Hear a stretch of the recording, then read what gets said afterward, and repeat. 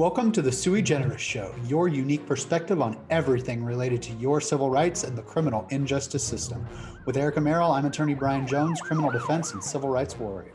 Today in segment one, we'll be following up on two issues related to the murder of George Floyd. First, the passage by the House of Representatives in the United States Congress of the George Floyd Justice in Policing Act. And second, the scandal resulting from the city of Minneapolis's use of public funds to hire a social media consultant for the trial of Derek Chauvin, the accused murderer of George Floyd. Then our third topic will be a look at the local increase here in Central Ohio in internet crimes.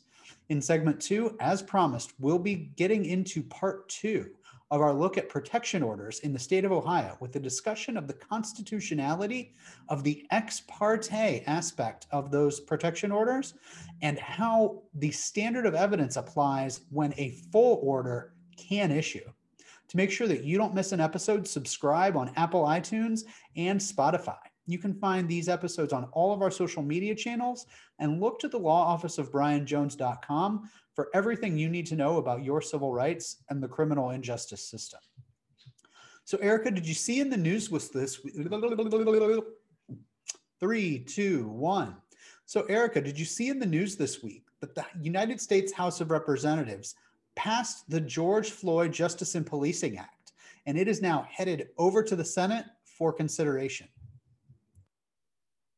Yes, I did. And this is just such exciting news. I am so happy to hear about this. And I feel like it's going to have a much better chance of passing now because of all of the political changes.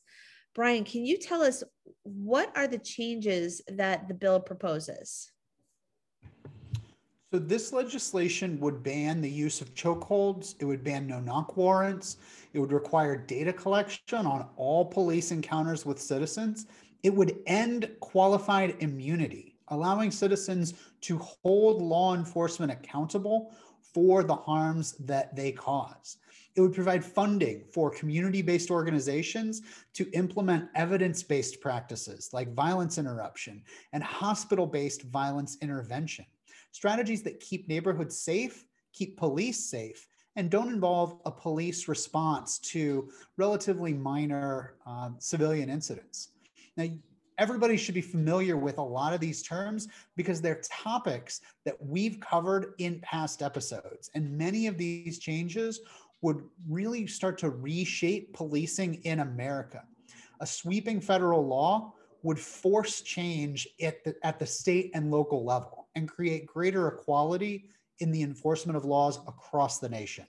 So this bill proposes some major changes to how police and citizens interact and puts some significant protections in place for civilians who have been harmed by the police.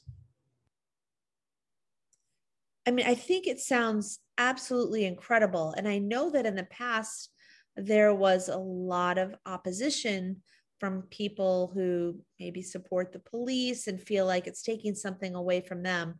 I mean, we have discussed a lot in the past about how it's actually adding and helping them with their jobs, to have the bad apples kind of taken out instead of given new jobs in another jurisdiction. So can you talk about like what are the chances of this actually happening? So very similar legislation was introduced last year in the aftermath of George Floyd's homicide, but it failed in the Republican-controlled House of Representatives. Now the Democrats hold both the House and the Senate, although a very slim margin in the Senate. So the bill has a significantly better chance of getting out of Congress and onto the president's desk. But as all things in politics go, you don't want to bet the farm on this. Public feeling on reform and the current makeup of the federal government puts this bill in its best opportunity to pass in a very long time. So I just gave some examples on who I think wouldn't be supporting this bill. Can you give us a rundown on who is really getting behind this bill and who is really excited about these changes? While there is a divide in the criminal justice reform movement between those who want to support slower incremental changes and those who are really unsatisfied with this particular bill because it does not go far enough, it seems like both sides are getting together to make sure that something rather than nothing happens. I would highly recommend the latest episode, the February 28th episode of Last Week Tonight with John Oliver, where they had a searing breakdown of police militarized raids and drug raids and a disturbing portrait of law enforcement in the United States. Erica, did you know that if the police kick in your door to search your house, and they didn't have a valid warrant for your house, they had a valid warrant for your neighbor's house, you are on the hook for replacing your own door. They don't ever have to pay you back for the damage that they do to your home, even though they screwed up. I mean, to me, that's absolutely amazing and in a bad way. And I mean, I can't even imagine if I did that to my neighbor's door that I wouldn't get sued later for messing up someone else's property. How is this even And possible? prosecuted for burglary. Exactly. How is it possible? Well, that is qualified immunity at its most uh, insignificant level. The police have that qualified immunity, and unless you can show recklessness or gross disregard for the policies and procedures of their department, it's going to be really hard to bust through that shield that they have of qualified immunity. Police basically get away with, well, I mean, we've seen it, murder in America because of that doctrine. Now, among ardent supporters of police and proponents of Homeland Security, you're also going to find significant opposition to this bill. The National Association of Prosecutors and anybody who doesn't want to limit the powers of law enforcement because they love authoritarian dictatorships. Now, we're going to track this bill's progress and monitor the state legislation that follows it, that hopefully, even if this can't get on President Biden's desk, some states will pick up the seeds that are being sown here and run with them and really move the ball forward on criminal justice reform. I think it's exciting progress. And what I love most about it is that we have done this topic on on earlier shows where we specifically talked about qualified immunity and why it should go away. So this is amazing news. I'm really excited to see if this can go through and if we can see some real change in this area happen. Here's hoping that there is. Now, one of the things that's really driving this legislation, obviously, it's named after George Floyd, but George Floyd's murder case is now on the eve of trial. We are mere weeks away from what is supposed to be the trial of Derek Chauvin. And Minneapolis officials have finally eliminated a plan to hire a social media influencer to support Derek Chauvin during the course of his trial. Did you see this in the news this week, Erica? Yeah, I mean, I was wondering how that works because I thought that when you have a trial, you're not supposed to have outside influences like this. I mean, I guess I've never heard of it happening this way before. So I'm excited to hear your explanation and how this is working for this particular trial. I mean, what was the city's plan in using these social media influencers? So the city had proposed to pay 6 social media influencers up to $2,000 each to spread information during the trial targeting Black, Native American, Somali, Hmong, and Latinx communities. Once local media got wind of the plan and shared the story, the public outrage was extreme. And the response caused the city to cancel the plan and issue an apology, claiming that these individuals would not have been tasked with influencing the public, but instead communicating things like lane closures and security alerts. Now, we are going to join the citizens of Minnesota in our skepticism of that explanation, as the state has ample resources, including highway signs, local media, radio, television, and a variety of other sources to deliver notices of security changes in the area. I mean, Erica, as you're driving down the highway, do you want the giant electronic sign over the road to tell you that there's a lane closure overhead? Or do you want to have to hop on Instagram to find the latest influencer, doing a makeup tutorial and telling you, oh, by the way, the I-70 lane, the I-70 westbound is going to go a little slow this morning? I mean, I can't imagine that that would be very effective, especially as you said, you're driving along and you're not even supposed to be on your phone. I can't imagine that that's going to help out. It was obviously just a sad excuse for what they were really trying to do. So, can you dig into a little bit more about why this is so controversial? Besides it obviously being a scam to try to control the public's opinion. Well, it's a shameful attempt by the city to blame these minority communities for their choices by claiming that they were going to give them more information about the case. Um, when an authority like the government, in particular the city government, that is exposed to millions of dollars in liability for this officer's actions, pay somebody to push a particular narrative, it's not news, it's not journalism, it's called propaganda. And we in America really frown on our government proselytizing propaganda at us.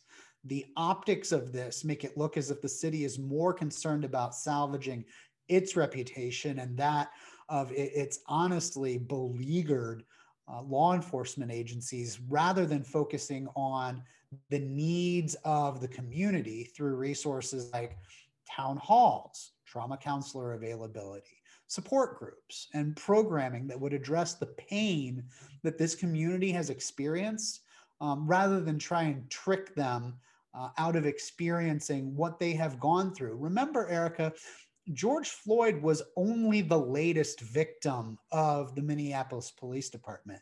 This particular agency has had repeated incidents of excessive use of force, to the point that the city was honestly under siege with the number of lawsuits it was facing and the number of officers it had on its payroll that had just massive complaint files and for violent offenses as well. The city is already preparing a militarized response with multiple agencies to set up borders and create an intimidating presence to discourage planned protests that are coming up for the trial in their entirety. And so really the entire government of the Minneapolis area is taking this in the exact wrong way. Why is this decision controversial? Well, the government has taken an authoritarian position rather than being responsive and acting like stewards of the public trust like they should in a situation like this. I mean, I think you're right. It's shameful, and it's just not the right thing to do. And you would think that government officials would be there to set a good example for the public. I mean, that's why they get elected. We all trust them to make great decisions. And unfortunately, this is not a great decision. So, I mean, when we're looking at this, what kind of lessons do you take from this situation? I mean, I know they're probably not taking the lessons from it, but we'd love to know, um, what can we learn going forward? What should they do differently? Well, let's give kudos where it's deserved. The city has eliminated the plan. So good on them for that. Let's hope what they take away from this is an understanding that using social media influencers to change public opinion surrounding a criminal trial is unethical and honestly dangerous. it's tantamount to jury tampering. Really bordering on that. Uh, Social media has a disproportionate impact on criminal prosecutions in particular, from the sharing of an accused person's mugshots to joke posts from law enforcement agencies to the ranting and raving of commenters or news stories discussing the case, calling for the murder of the accused. Let's hang him, draw him, and quarter him, and whatnot. The conversation online has the power to shape ideas and the understanding of potential jurors. It doesn't matter how extreme that content is and what the source of it is. It's easy in a rational discussion to say, oh, well, I don't follow that, but it influences people. That's why they're called influencers. Now, anybody that's accused of a crime needs to have an attorney that is savvy enough to delve into this public forum that is social media and have a plan in place to address pretrial and trial publicity, to try and push back against that taint that social media and the mob mentality can really create. I absolutely agree with you. And we talk about this all the time, where somebody gets accused of something and it goes out to social media and ruins them before they even get a chance to stand a trial. I mean, this is a very similar situation. We're trying to have a fair trial, trying to make some changes. It looks like the city is trying to sour the public opinion before a fair trial has happened. It does. The optics of this, even if it wasn't their intent, the optics of it are terrible. And let's be honest, when you're running a public relations campaign, either a traditional campaign through traditional media or through social media, through a new age public relations campaign, the optics matter. And the optics of this were terrible. So, let's hope that Minneapolis and other cities across the nation have learned their lesson here. Now, Erica, did you see in the news this week, Columbus's Internet Crimes Against Children Task Force has seen a 130% increase in tips of alleged sexual impropriety online? I have, and I can only imagine what this means. I mean, we've all been home with COVID, so I'm sure people are on social media a lot more, but I'm just wondering if you could give us a little bit more of an explanation on what the Internet Crimes Against Children Task Force is and what it does. ICAC is a national network of 61 coordinated task forces that represent over 4,500 federal, state, and local police and prosecutorial agencies. It coordinates with the National Center for Missing and Exploited Children, which is a national agency that receives tips about child abuse. Now, locally, ICAC is made of representatives from local and federal law enforcement agencies who are assigned to the unit to conduct investigations as members of the task force rather than working for their individual jurisdictions. So you've got like a Franklin County Sheriff's Office working with an FBI agent as part of the ICAC task force. Now, the results of these investigations are frequently submitted to local prosecuting attorneys, and some are referred to federal assistant United States attorneys for prosecution. Wow. I mean, thanks for explaining that. So, I mean, I can only imagine what some of the crimes are, but if you could give us a list of the types of crimes that are reported through this agency. Most frequently, you're talking about sexual offenses, soliciting illegal use of minors in pornography, pandering obscenity, displaying material that's harmful to juveniles, so sharing pornography with a juvenile. Some custody offenses, interference with custody, kidnapping, unlawful restraint, sort of parental disputes about who's entitled to have the kid today, and then it goes up on social media, and those sorts of things are investigated. And then social media offenses, frequently sexting between minors, cyberbullying, things of that nature.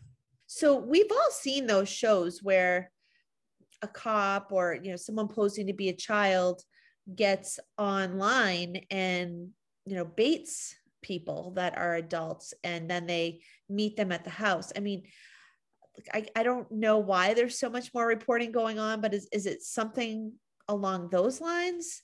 What do you think? Earlier you said, we've all been locked down for 12 months now. And I think the results of the pandemic, a lot of kids are home and everybody's spending double, triple the amount of time online that they were about a year ago. I think it's the same story for adults. As a result of the pandemic, many people are spending additional time online and have very minimal outlet for social contact, romantic pursuits. And officers are the same way. They're having a field day pretending to be teenagers in online spaces like Kik, Meet Me, Facebook, Gab. It is dangerous to engage in sexual conversations online, not only because you don't know who is actually receiving the message, but also because once you put something out online, you lose total control over where and how that information spreads. Images, the textual conversation, that can all be recorded, screenshotted, and broadcast in ways that you may not be aware of at the time that you send it out there. I have seen multiple cases of situations where photographs are inserted into the middle of text conversations that weren't there originally. Additional lines are added to text conversations to make it look like an individual was communicating with a minor when they actually weren't. And the use of individuals' photos, their sexual photos, their nude photos, as a way to blackmail, embarrass, and extort them. So I would, you know, if I've said it on this show once, I've probably said it a dozen times, Erica. Social media is not a place that you want to spend a large chunk of your time. It started as a place where we could share little bits and pieces of our lives, and we have gone entirely too far in sharing the most intimate details of our lives through this medium. And it is a place with a thousand quicksand pits that you can get sucked into and pulled down in, and you may never get out. Oh, I know. And you hear the scary things that happen over and over again. And you hear about people that are angry about a breakup. And so then they're doing revenge porn on you. And maybe you videotaped sex, or you have pictures of that ex lover and you decide to get angry and post it places where that's allowed. I mean, it's really scary. I mean, you think that you're with someone and you trust them, then all of a sudden this stuff happens. Well, you're exactly right. And, one of the easiest ways for those exes to get back at you is by filing a civil protection order. And Erica, I've got to thank you for that beautiful segue into segment 2 today. Due process and notice are fundamental rights guaranteed to everybody by the United States Constitution. So let's explore today how that squares with the idea of an ex parte, a one-on-one where you are excluded hearing between your accuser and the judge deciding your case, where by definition, the only person in there is the person accusing you and the judge. How is that legal in our system? Wow, I was just going to say that. that sounds horrible. I mean, hey, I've got a child, and when the kids get in a fight, we actually talk to both of them right there, and we talk about what happened, and we get both sides of the story, and we kind of hash things out. I can't even imagine that in a court of law with adults that someone can just say whatever they want, and the person being accused maybe didn't do anything, and yet there's a hearing about them, and they may not even know it's happening. So if you could give us just a little information about an ex parte hearing and why the heck would it be allowed? So the foundational constitutional guarantee is found in the Fifth Amendment, that we will not be deprived of life, liberty, or property without due process of law. It's guaranteed to us through the Constitution as well by the 14th Amendment, which applies that and guarantees due process of law through the states. Now, this is a foundational feature of our constitutional system, and fair notice and the opportunity to be heard when your rights are being affected is critically important. You cannot just be hauled off, thrown in a black cell, never to be released. That is not something that can happen in America. They can't come to your house and take all your stuff without giving you the chance to argue back for it in court. But there's also a belief that in some situations, notice to concerned parties would work harm on a victim, such in the case of domestic violence or sexual assault. And in those situations, the threatened party can receive what's called an ex parte hearing to request temporary relief with no notice to the person being accused, and their presence is excluded. I've actually had situations where the accused person found out the ex parte hearing was going to happen, and they showed up, and the court said, you cannot come in here. They wanted to have their full hearing right then and there, and that was not allowed. Ex parte hearings are reserved only for urgent matters, not just domestic violence. It can also be restraining orders against construction in a particular area, media access, and a variety of other rights. This isn't an unheard of procedure in our system of jurisprudence. The key feature of an ex parte order is that it must be accompanied by a hearing notice and must be limited to a short time frame. In Ohio, the law says an ex parte civil protection order must go to a full hearing within 10 days of the ex parte order. It's 7 days if the person that is targeted by the ex parte order is going to be evicted from their home.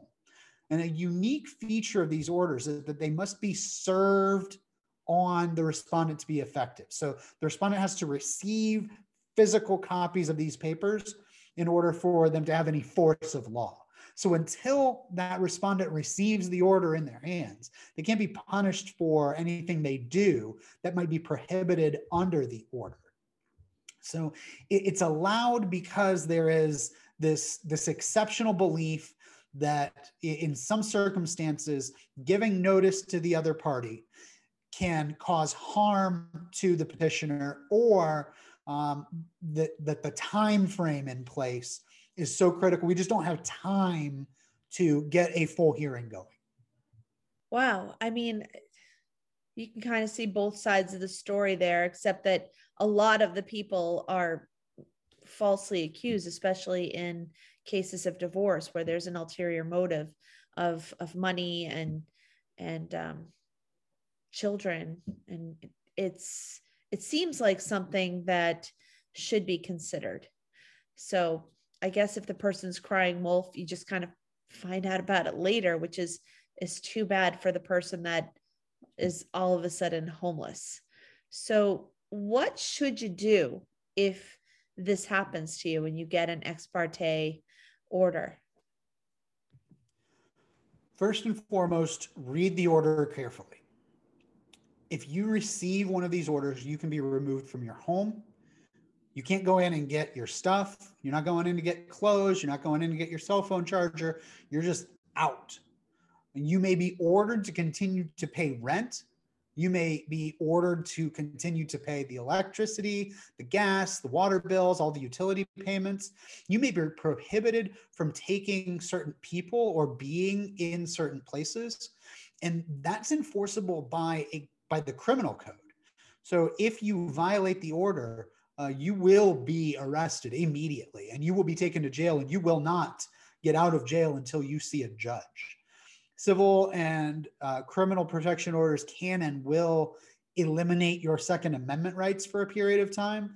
So you can be forced to turn over your guns either to law enforcement or to a third party for safekeeping. The next important thing is you've got to identify the hearing date, and that's going to be on the ex parte order. You got to make plans to attend. Last and not least, I recommend that you contact a criminal defense attorney. These orders are very akin to criminal allegations. Standard of proof is different. We're going to talk about that in a little bit. But it's the same type of defense. And many criminal defense attorneys have experience defending civil protection order allegations and know very well trial procedure. Now, it's important to note that an ex parte order may not issue in some situations, but that doesn't mean the civil protection order fails altogether. It just means that a full hearing will be set and there are no temporary orders in place while the issue is litigated through the court. So, how do they decide in this hearing if one of these orders should be issued? I mean, because it's just them and the person that's accusing. I'm just wondering if there's some kind of a checklist. Erica, this is one of my biggest gripes about civil protection orders. Because they are civil protection orders that have serious criminal consequences if they're violated, they are still judged by the civil standard, which is preponderance of the evidence. What is preponderance of the evidence? Well, it's 50 and any insignificant amount percent more. 50.00001% more believable that the claim is true causes the issuance of that civil protection order. This is a significantly lower standard than that of proof beyond a reasonable doubt, which is required for a criminal conviction. It's lower than clear and convincing evidence, which is a standard kind of in between preponderance and proof beyond a reasonable doubt. But that's the standard that you have to reach in order to have somebody's children taken away. And in a lot of these cases, children are taken away. So I think that is, if we're not going to go to proof beyond a reasonable doubt, which is an incredibly high standard, I can understand that. I don't agree with it, but I can understand it. We should at least be using the clear and convincing evidence standard. Because we are placing significant restrictions on people's constitutional rights. I mean, I feel like I know the answer to this because I feel like anytime there's even a hint of a criminal accusation, that you should immediately call Brian Jones if you're in this area. But you should have an attorney that is skilled in these issues, right? So can you cover this yourself and not have an attorney if there is a civil protection order issued? Or like, what do you think the pros and cons are? Well, you can absolutely represent yourself.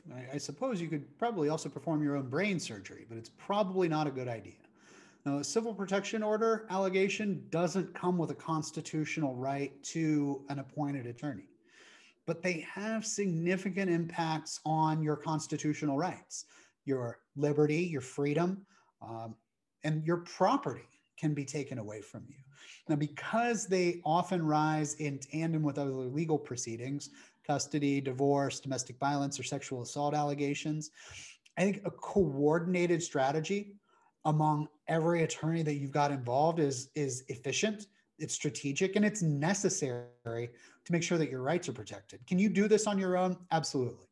You can do anything in the court system on your own. You're allowed to do that, but you're held to the standard of a lawyer.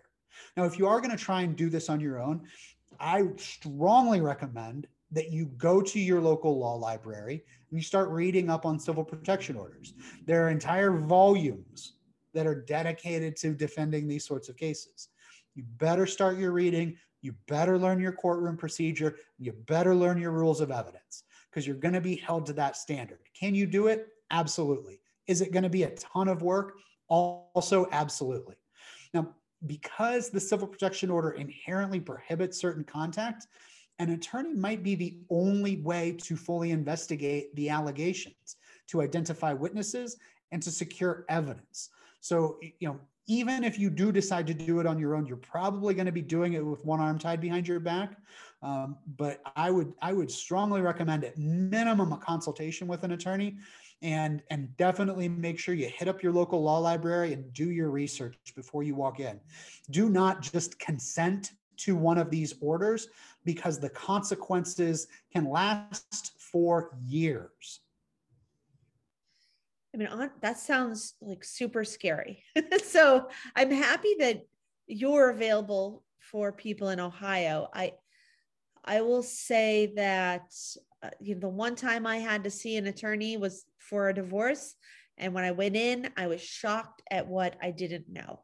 And I'm sure that, something like this is 100 times more serious, that they're going to walk away from the consultation with a strategy, a direction, and realizing that they need an attorney for this, because the repercussions of your life, if you don't do this the right way, like you said, they can last years. But if the trial doesn't go your way, if it gets to that, your life could be completely ruined. That's exactly right, Erica. And you don't know what you don't know until you find it out. And what you don't want to have happen is walking into court and being surprised by procedure, rules, um, having to go up against a trained and experienced attorney when so many liberty interests are on the line. I appreciate you engaging in this conversation, and everybody who watched our show today and listened on Spotify and Apple Podcasts. Thank you. I appreciate you joining me. And I want to remind you that if you want to become more informed about how the government is participating in the defense of homicidal cops, holding police and the government accountable for their misdeeds, civil protection orders, and everything you need to know about your civil rights and the criminal injustice system, check out the law office of brianjones.com or find our social media channels, facebook.com/Central Ohio Criminal Defense and at TLOBJ on Twitter, Instagram, and TikTok. You can find all of our information on all of these media sources. We'll be back next week with a sui generis perspective on the next big thing in civil rights and criminal injustice system news, as well as a discussion of the rights of juveniles who have been accused of sexual misconduct. Erica, my grandfather always told me when we parted ways, don't do anything I wouldn't do, kid. And to that, with all of my friends today, I add, if you do and you get caught, call me. I'll defend your rights as I'd want mine defended.